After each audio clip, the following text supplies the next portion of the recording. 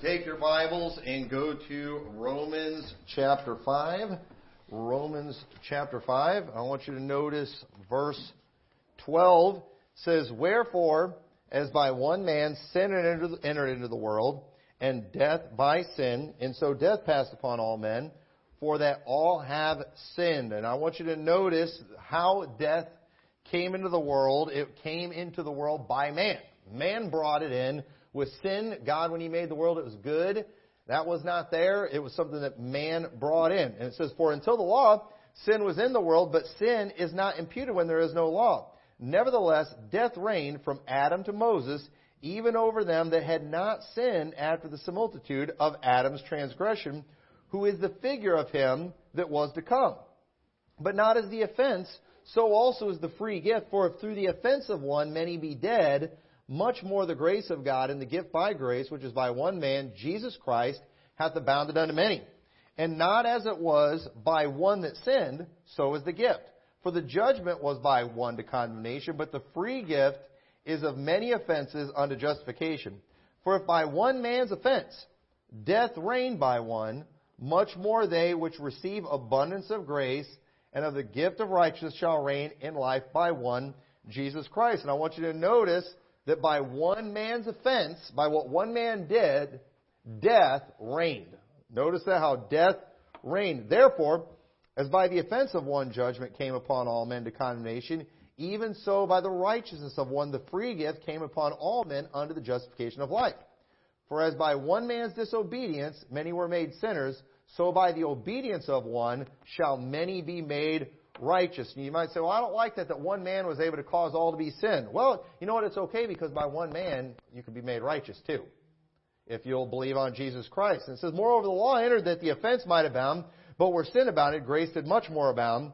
That as sin hath reigned unto death, even so might grace reign through the righteousness unto eternal life by Jesus Christ our Lord." And so we see very clearly in Romans chapter 5 that death was something that came into the world by man, by Adam, but life is something that comes into the world by Jesus Christ. There's no doubt about that. But right now we are at a time where death is kind of reigning, isn't it? And if you don't think death reigns, then you know what? How come the cemeteries keep getting new members all the time? And all of us in here, if the Lord tarries is coming, are eventually going to be buried. You know why? Because we've all sinned, and we're going to die just like Adam died.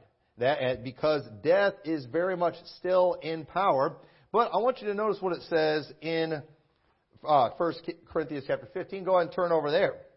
Because our Bible that we hold in our hand is basically a story about how an almighty and holy God made man, and then how that man went and rebelled against God and caused mankind to fall.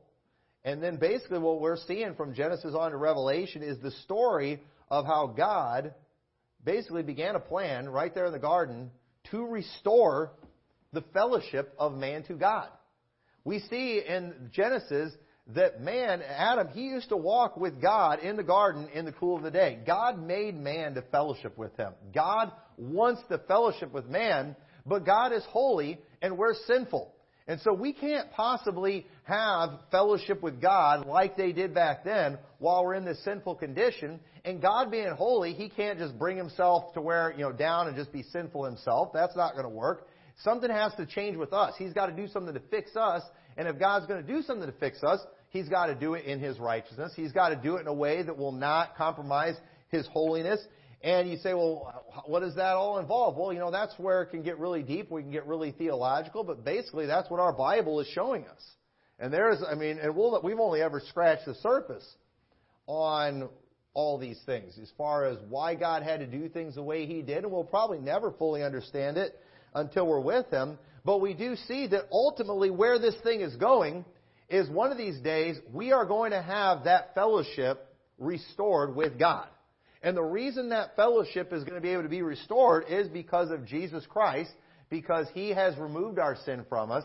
And one of these days He's going to change our vile body. And we're going to get into some of that in a little bit. But we have several enemies right now. We have our flesh that is an enemy. We have the devil that's an enemy. We have many enemies that are in this world. But the Bible tells us that one of these days God is going to conquer all of our enemies. And in 1 Corinthians chapter 15, I want you to notice what it says. It says in verse 21, "For since by man came death, by man came also the resurrection of the dead. For as in Adam all die, even so in Christ shall all be made alive. But every man in his own order, Christ the firstfruits, afterward they that are Christ at his coming. Then cometh the end, when he shall have delivered up the kingdom to God, even the Father, when he shall have put down all rule and authority and power, for he must reign till he hath put all enemies under his feet. The last enemy that shall be destroyed is death." When man sinned, man brought an enemy into the world more powerful than any man that would ever live, except for one, Jesus Christ. Man brought death into the world, and death is an enemy. Death is someone that will eventually get all of us. He's going to get all of us unless Jesus Christ returns. And I don't know about you, but I'm anxious for that day when that enemy gets destroyed. I'm looking forward to that. And the Bible says that that's the last enemy that Jesus Christ is going to destroy. Jesus Christ is going to reign until he has put all enemies under his feet. One of these days, this kingdom that Jesus Christ is building, that he has purchased with his blood, all these people who are saved, one of these days, that kingdom is going to be given to the Father. But it's not going to happen until Jesus Christ himself has removed all enemies from this earth.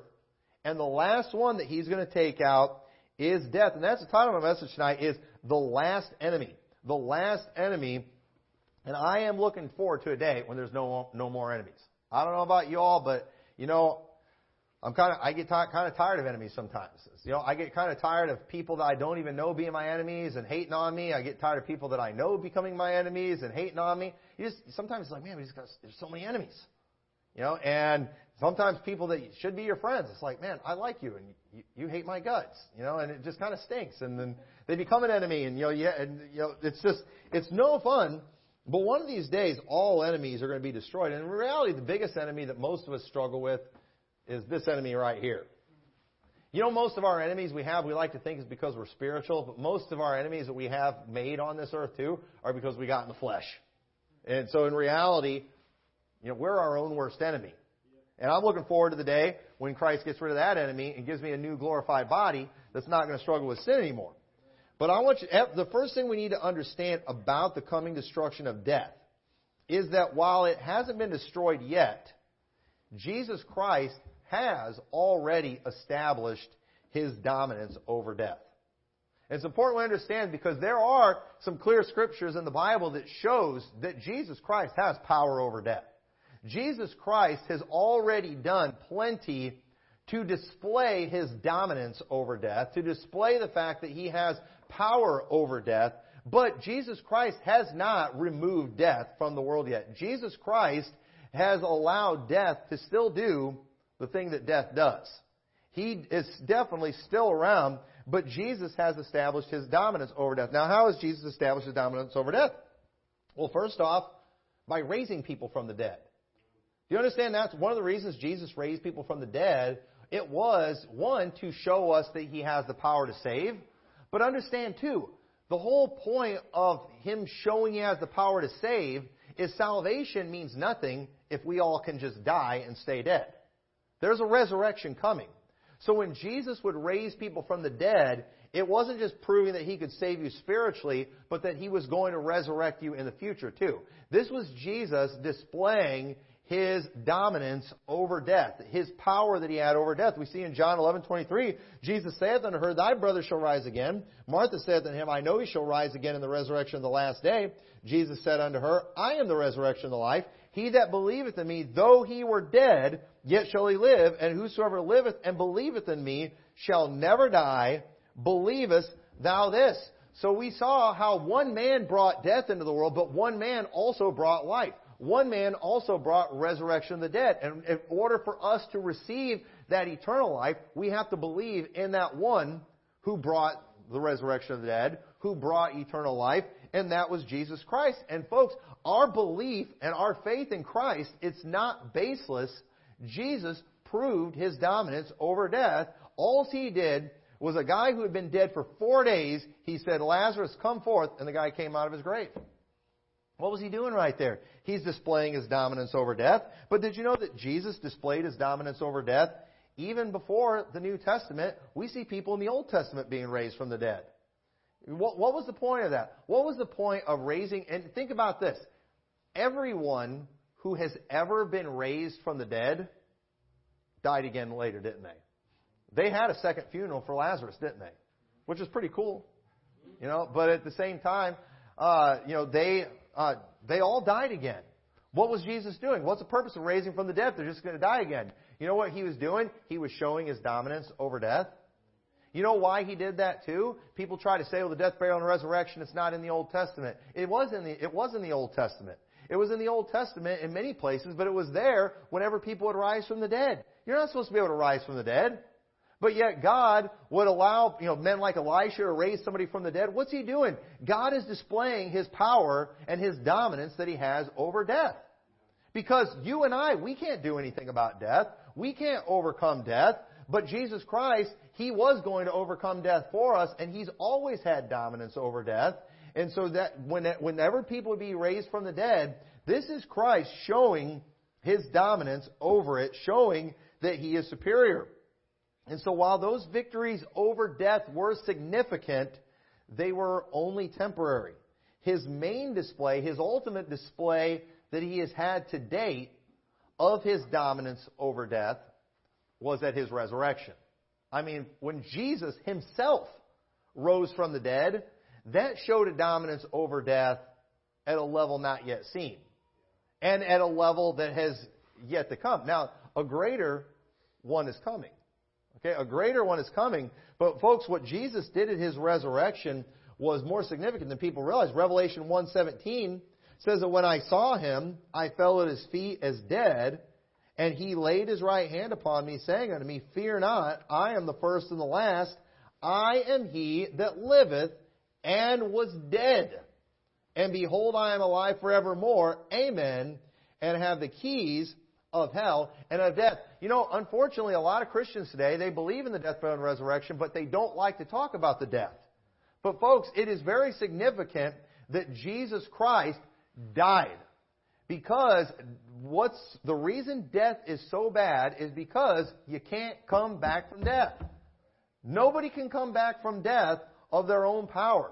You can't do that. If you die in your sin, it's bad because you die and you go to hell and you stay there. And people, they often say, and I've talked about this before, but it's worth repeating, people are always trying to figure out how we can cram an eternity of hell in the 3 days and 3 nights that Jesus was in hell.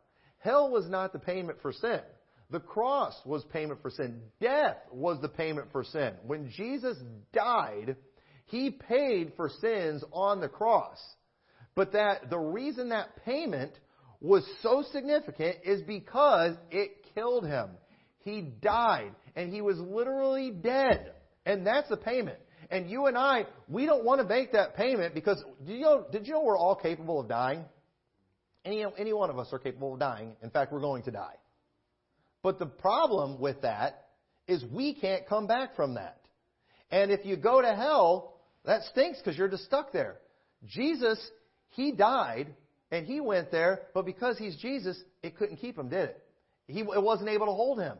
And so Jesus Christ, when he died, okay, and then he came back from that, that right there was a victory over death like had never taken place before, and it is proof to us that we will rise again someday. It is proof to us that we can trust in him for our salvation. He conquered death. He died. He went to the place where sinners go when they die. He went to hell and he got out of there. And not only did he get out of there, but when he got out of there, he came out of there, and you know what he has? You know what it says there in Revelation? He says, I have the keys of hell and of death. What's he doing? You know what he's doing with those keys? He's showing his authority. Yeah, I died, but you know what? I dominated death. I came back from it, and I have the keys of hell and death. And you know what? When he came back with the keys of hell and death, understand, he didn't destroy death yet, did he? Jesus still has not destroyed death, but He has displayed His dominance over death. He showed that He's always had dominance over death. He did it by raising people from the dead in the Old Testament. He did it by raising people from the dead in His earthly ministry while He was in human form. Not while He was in a glorified state. While He was in human form, when He had taken upon Him the seed of Abraham, when He was a man who would get hungry, who would get thirsty, who would get tired, He was still able to raise people from the dead. In that state, He was able to do it. And then when He died Himself, He got out of that. What is He doing? He's displaying His dominance over death, and now He's standing there in heaven. He's like, I've got the keys of hell and of death. And so only a man could get the keys of hell and of death. Only a man could do it. Because understand, man is the one that brought death into the world. Man is the one that caused all to die. And it has to be a man who's going to conquer death. It has to be a man who's going to bring life. And so again, we all are in Adam, aren't we? We all descend from Adam. And so because of that, we're all going to die. But thank God, if we'll put our faith in Christ, we'll be born again. We will be in Christ, and because of that, we can be made alive. But it had to be a man, and He got the keys of hell and of death. So we need to understand that right now, while Jesus has established dominance over death, it's still not destroyed. It is very active, even though death is not in total control. So the big question is, okay, what's Christ waiting for? It's like, okay, He's already displayed His dominance over death. I mean, and it's kind of like in a fight, all right? If we may get a little carnal, but let's think back in the gladiator days and stuff. Often when they would have a fight and stuff going on, once it kind of, the guy had the other one down and it was clear he was going to win, he might look to the audience, like, what do you want me to do? And we've all seen the things with the thumbs up or the thumbs down, and they would want to take him out. Right? And it's like Jesus, when He rose from the dead, that was like when He just showed, I've got death. I've got the keys, and He, as soon as I'm ready, He's going out. And it's like, we're all standing here on earth, and we're just like, but He's not ready yet. He's not ready to destroy it. I mean, He's got His foot on His neck. But death is still breathing. Death is still doing its thing. And as anxious as we are to see death go, Jesus Christ hasn't taken Him out yet. Now, why is that? Now, back to 1 Corinthians 15, verse 23, it says, But every man in his own order, Christ the firstfruits, afterward they that are Christ at His coming. Then cometh the end, when He shall have delivered up the kingdom of God, even the Father, when He shall have put down all rule and all authority and power. For He must reign till He hath put all enemies under His feet. The last enemy that shall be destroyed is death. The reason Jesus Christ is not eliminating death yet is because of the fact we are currently living in a time, or an era you can say, where Christ is building up His kingdom. That's what's going on right now. Okay? Right now, Jesus Christ is raising up a kingdom. We see in Revelation chapter 1 and verse 5, And from Jesus Christ, who is the faithful witness and the first begotten of the dead, and the Prince of the kings of the earth, unto Him that loved us, and washed us from our sins in His own blood, and hath made us kings and priests unto God and His Father. To Him be glory and dominion forever and ever. Amen. Behold, He cometh with clouds, and every eye shall see Him, and they also which pierced Him, and all the kindreds of the earth shall wail because of Him. Even so, amen. So notice, Jesus, He isn't raising up a kingdom through flesh and blood, because flesh and blood can't inherit the kingdom of God. There's not a race of people that He's raising up for a kingdom. Okay? None. But He is raising up a kingdom of people by cleansing them in His blood, like we see in Revelation. And notice these are a people that He is giving eternal life. And these people are a fallen people who have put their faith and trust in Him. This kingdom that Christ is raising up is from the very people that He put on the earth in the beginning that sinned, that fell, who were dead in their trespasses and sins. Jesus Christ is wanting to raise up a kingdom through us, through mankind. As wicked as man is, as sinful as man is, it also says in Romans chapter 5, but God commendeth His love toward us in that while we were yet sinners, Christ died for us. Even though man rebelled against God, God looked at man. He still loved man. God still wants to raise up a kingdom. God said, I'm going to find a way to raise a kingdom up through these people. And God knew exactly what to do, and He did it through His Son. And so where we are currently at right now is we are trying to raise up a people. And we do this by getting people saved. We're trying to build the kingdom right now. Jesus Christ wants a kingdom. And I believe, it's very clear, Jesus wants a very large number of people being saved. And we need to do our part to make that happen. Okay, now here's what I don't know. I don't know this for sure. Either way. But is there an appointed time when Jesus is going to return? Is there an appointed time that only the Father knows about? Or is it an appointed number? Because again, He wants a kingdom.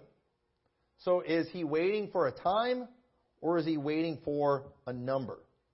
So here's the thing. If it's an appointed time, you know what? We need to hurry up and get as many people saved as possible so they can avoid hell and go to heaven. If it's an appointed number, then we need to hurry up and get a bunch of people saved so we can hurry up and get to that number and get out of here. Either way, you know what we need to be doing? We need to be getting people saved. Either way, it's to our benefit to get as many people saved as possible. I don't know if He's waiting for an appointed time or an appointed number. If it's an appointed time, the clock is ticking. If it's an appointed number, the clock's not moving fast enough. Let's go get more people saved. I don't know for sure. I just know He wants us getting people saved. And so we need to get that done. And after Jesus finishes building His church, then He is going to come back and He is going to put a beat down on death like never before. But He's still not going to destroy it yet. And make sure we understand this because it's going to help us understand a passage coming up. But understand so Jesus Christ, understand, all those people He raised from the dead before, everyone who Jesus ever raised from the dead eventually died again. Okay? But Jesus, He is the first begotten of the dead. Why is that? Because Jesus rose from the dead never to die again. What did He say? He said, I was dead, but I'm alive forevermore. And that's what He is going to do at the resurrection. At the rapture, when He returns, He's going to raise up all the saints. From Adam, or from Abel who died first, all the way to whoever the last one is. He is going to raise all of them, never to see corruption.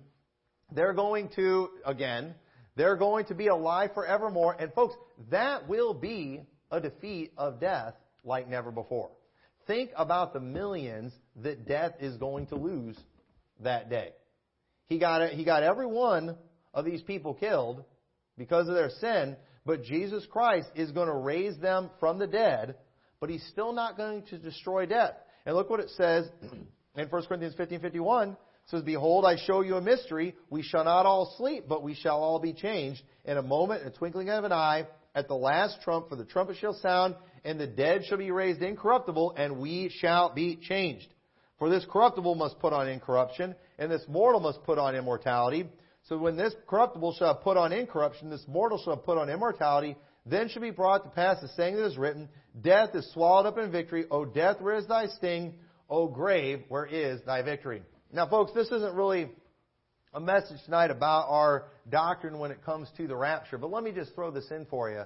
Did you know that the whole mythical idea of us just vanishing is based off of this verse? We shall not sleep, but we shall all be changed in a moment, twinkling of an eye. Okay, now let's just talk about this for a minute. What does it mean to be changed? Well, according to this passage, it's this mortal putting on immortality. Who says immortality is invisible? Who says incorruption is invisible? It doesn't say that. It says we'll be changed in a moment in a twinkling of an eye. This is not saying the entire event of Christ's return happens in a moment in a twinkling of an eye. It says our change happens in a moment in a twinkling of an eye. The Bible tells us that when He appears, we will be like Him, for we will see Him as He is. At some point, while we're on this earth, we're going to see Him come in the clouds, and when we see Him, we're going to be changed immediately. But how long it's going to take from his appearance to our change to the angels gathering us up, I don't know. Personally, I think the longer it takes, the cooler of an event it's going to be. Especially when it happens after the sun is dark and the moon turned to blood and all that. But either way, it's going to be an awesome event. And folks, the only verse for a disappearance is that right there. The change. But this is the corruptible putting on incorruption. That is not invisible. Okay? And the other verse that they will say, depending on what the argument is they'll say, well, the Bible says this lightning shineth out of the east even of the west. That's fast. So now Matthew 24 is about the rapture again. It's always about the rapture when they need it to be, and then it's not as soon as they don't need it to be. It's pretty laughable. I needed to throw that in there. But notice, it says, so, now watch this. Because this is just real clear. So when this corruptible shall have put on incorruption, even a pre-tribber will admit, this is at the rapture. When this corruptible shall have put on incorruption, and this mortal shall have put on immortality, then shall be brought to pass the saying that is written, death is swallowed up in victory. O death, where is thy sting? O grave, where is thy victory? So, when we change that moment, then is brought to pass the saying that is written, death is swallowed up in victory. Well, what is that saying? That's Isaiah chapter 25 and verse 8. I encourage you to write that reference next to your, in your Bible next to 1 Corinthians 15. It says, He will swallow up death in victory. And now this does not mean He's eliminating death. This is just saying He's swallowing him up in victory. He has beaten down death again. Just like Jesus displayed, you could say Jesus defeated death when He raised Lazarus. He defeated death in that instant. You could say He defeated death when He rose from the dead. Okay? He's defeated death many times. He's displayed His dominance over death many times. And when He raises all the believers at the rapture, right there, you know what you could just say it, that death is swallowed up in victory. I mean, just, wow. You want to talk about a victory that day? Death wasn't able to hold on to one saved person. Jesus raised up every single one of them. Death is swallowed up in victory, but it's not saying it's eliminated. Death has not been eliminated yet. He's still around, even though badly beaten again. Badly beaten again, but left to drag His dirty carcass around just long enough so one of these days Jesus could, one more time, give Him the final death blow. But notice how He said He will swallow up death in victory, and the Lord God will wipe away tears from off all faces. And the rebuke of His people shall He take away from off all the earth, for the Lord has spoken it. And it shall be said in that day. And what day? In the day that death is swallowed up in victory. In the day when He's wiping tears from off all faces. Well, in that day, they'll say, Lo, this is our God. We have waited for Him, and He will save us. This is the Lord. We have waited for Him. We will be glad and rejoice in His salvation. Now, people a lot of times they like to say rapture's not in the book of Revelation, or if they do say it's in there, it's in Revelation chapter 4, which is absolutely ridiculous. But look what it says in Revelation chapter 7. Okay, nobody will argue 1 Corinthians 15 is the rapture. No one will argue. But folks, you can't argue that Isaiah chapter 25 is the rapture because Paul quoted it. Paul said, when this happens, when you put on immortality, then is brought to pass the saying that is written, death is swallowed up in victory. And he was referring to Isaiah chapter 25. In Revelation 7 verse 9, after this I beheld, and lo, a great earthquake, or a great multitude, which no man could number, of all nations and kindreds and people and tongues, stood before the throne and before the Lamb, clothed with white robes and palms in their hands, and cried with a loud voice, saying, Salvation to our God, which sitteth upon the throne, and unto the Lamb. Notice how these people are crying out about salvation. And says, and one of the elders answered, saying to me, What are these which are arrayed in white robes, and whence came they? And I said to him, Sir, thou knowest. And he said to me, These are they which came out of great tribulation, and have washed their robes, and made them white in the blood of the Lamb. Therefore are they before the throne of God, and serve Him day and night in His temple. And He that sitteth on the throne shall dwell among them, and they shall hunger no more, neither thirst any more, neither shall the sun light on them, or any heat.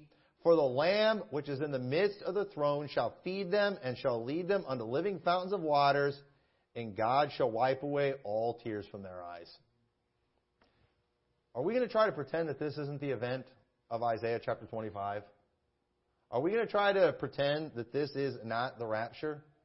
There is absolutely no doubt that this right here is the rapture. This is when death is swallowed up in victory. And when death is swallowed up in victory, God's going to wipe away tears from off all faces, and we're going to be with Him forever, never to cry again, never to die again. And so the resurrection or the rapture will be the greatest defeat of death since the resurrection of Christ, because our resurrection, unlike the ones from the past, will be permanent. And you know, the truth is, too, the longer somebody's been dead, even better it is when they do get raised from the dead. Because again, you know, you raise somebody from the dead when they've only been dead a short time. That's still a miracle. But remember, even though Jesus had raised people from the dead when He got to Lazarus, like it's been 4 days. You know, yeah, I know you raised other people from the dead, but this has been 4 days. But you know what? He did it. Even when he stank, He's still raising from the dead. What's He doing? Showing His dominance. And one of these days, Jesus is going to raise people from the dead that have been dead for almost 6,000 years. You know, again, just showing His dominance over death. And so Revelation 1:5 says, and from Jesus Christ, who is the faithful witness and the first begotten of the dead, and the prince of the kings of the earth, unto Him that loved us and washed us from our sins in His own blood. Jesus is the first begotten of the dead. Acts 13:32 says, and we declare unto you glad tidings, how that the promise which was made unto the fathers, God hath fulfilled the same unto us, their children, and that He hath raised up Jesus again, as it is also written in the second Psalm, Thou art my Son, this day have I begotten Thee. And as concerning that He raised Him up from the dead, now no more to return to corruption, He said on this wise, I will give you the sure mercies of David. Wherefore He saith also another Psalm, Thou shalt not suffer Thine Holy One to see corruption. For David, after he had served his own generation by the will of God, fell on sleep and was laid unto his fathers and saw corruption. But he whom God raised again saw no corruption. Be it known unto you, therefore, men and brethren, that through this man is preached unto you the forgiveness of sins, and by Him all that believe are justified from all things which could not be justified by the law of Moses. So Jesus' resurrection, Jesus being begotten from the dead, this was something that was prophesied. This was something that God said was going to come. And so when the apostles are preaching this to the people there at that day, they're letting them know, hey, you can count on the resurrection of the dead. That was something that the Jews often would dispute with the Sadducees. You can count on this. Jesus Christ is the fulfillment of what God said. He is the first begotten of the dead. He rose to not see corruption anymore. And if you'll put your faith in Him, the same thing can happen to you. So after our resurrection, we need to understand too, there will still be death in the world, but just not from us. There will still be tears in the world, but not from us. Hey, in Revelation 7, when He's wiping away tears from off all faces, it's referring to the faces of those who are around the throne. It's referring to those who have been redeemed from the earth, those who have been resurrected, those who have received their glorified bodies. They're people from every nation, kindred, and tongue. You know, why are they saying nation, kindred? How was He able to look at people and know they're from every nation, kindred, and tongue? You know why? Same reason we can tell there's people from here from different nations, kindreds, and tongues. You know why? We have a different look, some of us.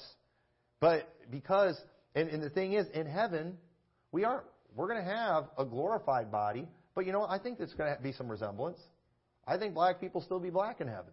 You know, I think it's the way it's going to be. And you know what else too?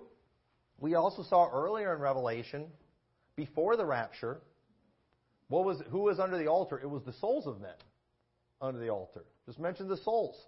Why do they call it that? They don't have their bodies yet. These people in Revelation 7, they have their bodies. These are not tribulation martyrs, which some people are saying. They try to say they're tribulation martyrs. But wait a minute.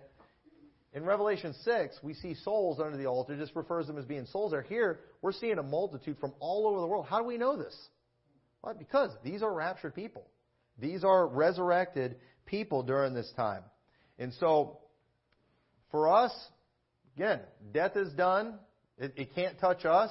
We're glorified. We're like Christ. We're going to rule and reign with Christ for 1,000 years. But understand, that enemy still isn't defeated yet. You know why? Because while death is the last enemy to be defeated, he's not the only enemy that's still left to be defeated. There are still more enemies that need to be defeated. And so this helps us understand kind of the purpose of Christ coming to this earth and His kingdom He's going to set up on this earth. Look what it says in Acts chapter 3 and verse 19. It says, "Repent therefore and be converted, that your sins may be blotted out, when the times of refreshing shall come from the presence of the Lord. And He shall send Jesus Christ, which before was preached unto you, whom the heaven must receive until the times of restitution of all things, which God has spoken by the mouth of all His holy prophets since the world began." And the reason death will not be fully destroyed when Christ returns is because there's still some things that need to be fulfilled. For example, one of the reasons Christ can't destroy death at His return is because there's a lot of people He still needs to kill. There's a lot of judgment that still has to come. There's a lot of people that are still going to need to be thrown in the lake of fire. He's still got the devil that He's got to throw in the lake of fire. There's still a lot of work that has to be done. He mentions, too, how Christ is going to return at the restitution of all things. There are many things that the prophets have spoken of that have yet to be fulfilled. There are things that need to take place on this earth that have not been fulfilled yet. The kingdom of David needs to be restored before Christ can return. And the kingdom of David will be restored when Jesus Christ is back sitting on a throne in Jerusalem. And that day is coming. We're looking for that. He's going to rule and reign from Mount Zion. There's still land promises. And these aren't being fulfilled since 1948. No, they're going to be fulfilled when Jesus Christ returns and He resurrects people like Abraham and Isaac and Jacob. And He's going to give Abraham the land promise. The Bible tells us in Hebrews, Abraham never received the promises, but he saw them afar off. And you know what? He's still going to get them. Okay, not his unbelieving descendants. No, Abraham is going to get it. So there's a lot of things that still need to be fulfilled. And that's why it talks about in 1 Corinthians 15, we looked at this a couple times, when it talks about Him putting all rule and authority and all power. He must reign until He has put all enemies under His feet. Because you see, man has never been able to figure out how to get rid of sins. Did you know even when God gave us a system that theoretically could get rid of sin and bring peace on earth and wonderful things, man kept failing. How did it go? How did the law go after when God gave it to Israel? Didn't go very well, did it? God gave them the things of the tabernacle. Not only did God give them all these things, God did supernatural things to help them along. And yet, they failed miserably, didn't they? So understand, all these things that God gave them, man was never able to get it done. Man was never able to bring righteous judgment to the earth. Folks, we've always had perverts walking around on this earth unpunished. There's always been murderers and whoremongers and people who have not got what's coming to them. It's always been around. And one of these days, Jesus Christ is going to come and He's going to show us how to get it done. And He's going to have a lot of help with people who He's changed into someone who is like Him. And we're going to help with that. And we're actually going to do a good job. We don't always do so good here on this earth because we keep letting our flesh get in the way. But one of these days, all these things that were prophesied in the Old Testament are going to be fulfilled during the millennium. Now, I'm not going to pretend that I know what all Jesus is going to do or what He needs to do in the millennium. There's a lot of things we could talk about, but I'm convinced whatever Jesus needs to get done, He's going to get it done. I'm convinced of that. This is a subject we could spend forever talking about it. But what's clear, when Jesus has finished fulfilling all things, He is going to deliver up the kingdom to the Father. But not until all enemies are destroyed. Because let me tell you, God is holy, and God isn't going to accept a kingdom with any flaws in it. And so after Jesus Christ destroys death, then He is going to give it to the Father. So that's why death is the last enemy. Now look what it says in Revelation chapter 20. Turn over to Revelation chapter 20. verse 11, it says, "And I saw a great white throne, and him that sat on it, from whose face the earth and heaven fled away, and there was found no place for them. And I saw the dead, small and great, stand before God, and the books were opened, and another book was opened, which is the book of life. And the dead were judged out of those things which were written in the books according to their works. And the sea gave up the dead which were in it, and death and hell delivered up the dead which were in them. And they were judged, every man according to their works. And death and hell were cast in the lake of fire. This is the second death. And whosoever was not found written in the book of life was cast into the lake of fire." This is after the millennium. This is after the final earthly battle of Gog and Magog has taken place, after Jesus Christ has defeated Satan again. And understand, Jesus has already displayed His dominance over Satan too. In many ways. First off, Jesus displayed His dominance over Satan when He threw him out of heaven. Jesus displayed His dominance over Satan on earth when Satan couldn't tempt Him in the wilderness. And Jesus is going to display His dominance over Satan when He casts him into hell for 1,000 years. But He's going to let him back out again. Again, because I don't understand why all these things have to be done. I don't understand why God has to do it that way. I trust Him. He's going to get it done. And when they let Satan out, I'm not going to be up there in heaven thinking, "Lord, why are you letting him out?" Do you realize the kind of damage he can do? Listen, he can't do anything without God's permission. And because Jesus has already displayed His dominance over death. But we see that in the end, in that final judgment day, that He is going to throw all who are not written in the book of life. You know who that is? All whose sins have not been washed in the blood of the Lamb. They're all getting thrown into the lake of fire. And then, after that, He is going to deliver up the kingdom of God, even the Father, when He shall have put down all rule, authority, and power. For He must reign till He hath put all enemies under His feet. The last enemy that shall be destroyed is death. Now, folks, how do you throw death into the lake of fire? You ever thought about that?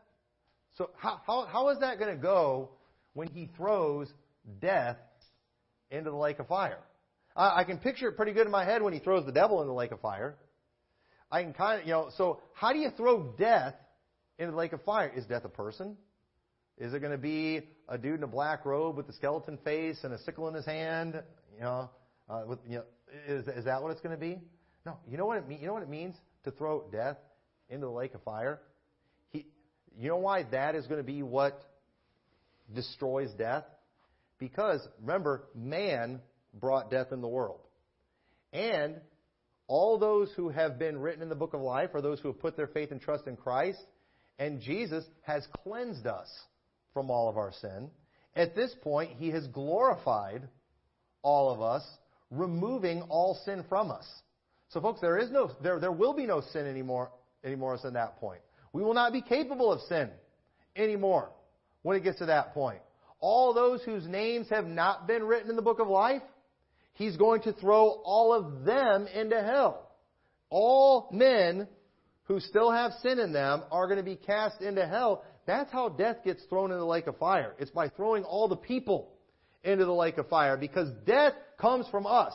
Death is because of sin. And so the way Jesus Christ defeats death, the way He fully and finally defeats him, is by completely removing all sin from the believers and throwing all unbelievers into the lake of fire. And when it gets to that point, ladies and gentlemen, sin's gone. At that point, sin is gone, death is over, and Jesus Christ is going to be able to present a kingdom to the Father.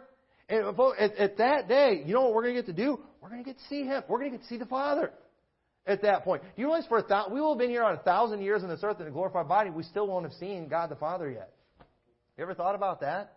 We still want to have experienced that. I mean, imagine, we sang the song, "We Shall Behold Him" today, that gets me pretty fired up, thinking about seeing Jesus Christ in the clouds. I mean, folks, and that's going to be huge. I mean, the Bible talks about the brightness of His coming. I mean, it's going to be huge when that happens. It's going to blow our minds. It's literally going to change us, transform us. We're going to become like Christ. We can't even imagine what that's going to fully be like. But we're excited about it. But we see that 1,000 years later, all of a sudden, we're going to behold God the Father. And it says in Revelation 21, verse 1, after these events of Revelation 20, it says, "And I saw a new heaven and a new earth, for the first heaven and the first earth were passed away, and there was no more sea." Why do you have to get rid of the old heaven and old earth? It was too stained from sin. How's he going to get rid of it? Is he just going to make a whole new planet? No. You know what he does? And we're not going to go to the scriptures on this. He's going, just like he's able to cleanse us, just like he's able to he's not going to just give us a whole new body. He's just going to change this one. He's going to fix this earth. He's going to change this earth. He's going to cleanse it through a baptism of fire. A baptism of fire that will burn off anything corruptible, anything bad. It will be completely removed. And it says, "And I, John, saw the holy city, New Jerusalem, coming down from God out of heaven, prepared as a bride adorned for her husband. And I heard a great voice out of heaven saying, 'Behold, the tabernacle of God is with men, and He will dwell with them.'" Folks, what's happened? Just like God used to come down in the Garden of Eden in the cool of the day, one of these days God's coming back. God, we've been celebrating today Jesus coming back to this earth. But you know one of the reasons we're excited about Jesus coming back to this earth? Because He's going to fix a bunch of stuff. He's going to get rid of all our enemies. He's going to change us. He's going to glorify us. And He's going to prepare this world for 1,000 years to receive God the Father again. And we're going to get to see God the Father come in all His glory. And it says, "And God Himself shall be with them, and shall be their God, and God shall wipe away all tears from their eyes, and there shall be no more death, neither sorrow, nor crying, neither shall there be any more pain, for the former things are passed away. And He that sat upon the throne said, Behold, I make all things new. And He said unto me, Write, for these words are true and faithful." So, folks, and that verse ought to get you excited right there, too. Because we make a pretty big deal about the Word of God here, don't we? We make a really big deal about how the written Word of God is something that is preserved, inspired, we can count on.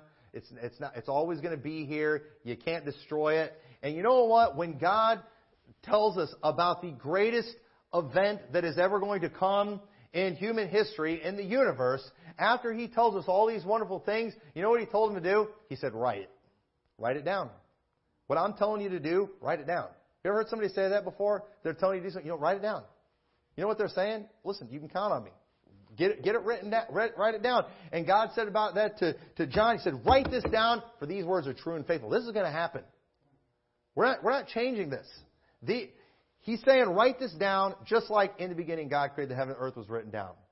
He's saying, write this down, just like the death, burial, and resurrection of Jesus Christ was written down. And just like we celebrate all these things in the past that God wrote, and sure enough they happen, God said when it comes to the return of Christ, when it comes to God Himself dwelling on this earth again, He said, write it down, for these words are true and faithful. It's going to happen. It's going to happen, and folks, we should celebrate it just like it's already happened. We should do that. We should celebrate this as if it's a done deal, because it is a done deal. And so once this work is done, once it is completed by the one man, Jesus Christ, where He defeats all enemies, where He defeats death, Jesus Christ is going to reunite God the Father with His creation. We will walk with Him again. And we will be with Him for all eternity. We will be safe this time. There's not going to be a tree that we have to worry about. You say, why was it even there? You know what? God gives us a choice. And guess what, ladies and gentlemen? We've had our choice. God gave us a choice. You know what He did? He sent Jesus Christ, and He made Him the choice. And those of us who put our faith and trust in Him, He saved us, and we're never going to lose that salvation. We will have nothing to worry about, and we will be safe because all enemies will have been removed. They will be gone. They will have been defeated forever. And I don't know about you. I'm looking forward to this. I don't know about you, but I believe in the coming of Christ. I believe in the reuniting of God with His creation just as much as I believe in the death, burial, and resurrection of Jesus Christ.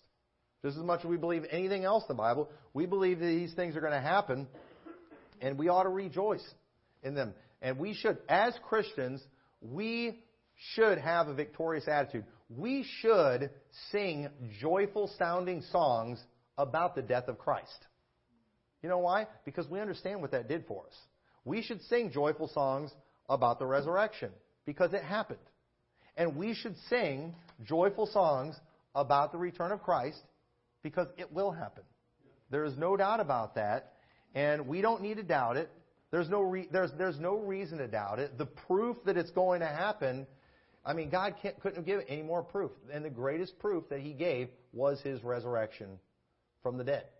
That was it. And so if we claim to believe in a resurrection of Jesus Christ, then yes, you should believe in your resurrection too. And if you don't, if there is no resurrection of the dead, Christ isn't risen. And we're false prophets, your faith is in vain. This earth is all there is, and we're of all men most miserable. But that's not the case. And so I don't know about you, I'm looking forward to that day. And I hope today, if it did anything, just got you a little more excited about the coming of Christ. And so with that, let's pray to our Lord. I thank you so much for these wonderful promises that you've given us in your word. And Lord, I thank you that you didn't just make a bunch of promises without giving us proof that you can keep those promises. Lord, the proof is abundant in the Scriptures. It's even abundant in our own lives with what you've done and you giving us your Holy Spirit and the things we're able to see every day. And we just thank you for that. And I pray, Lord, you'll help us to live victorious lives and help us to always be watching and waiting for your return. In your name we pray. Amen.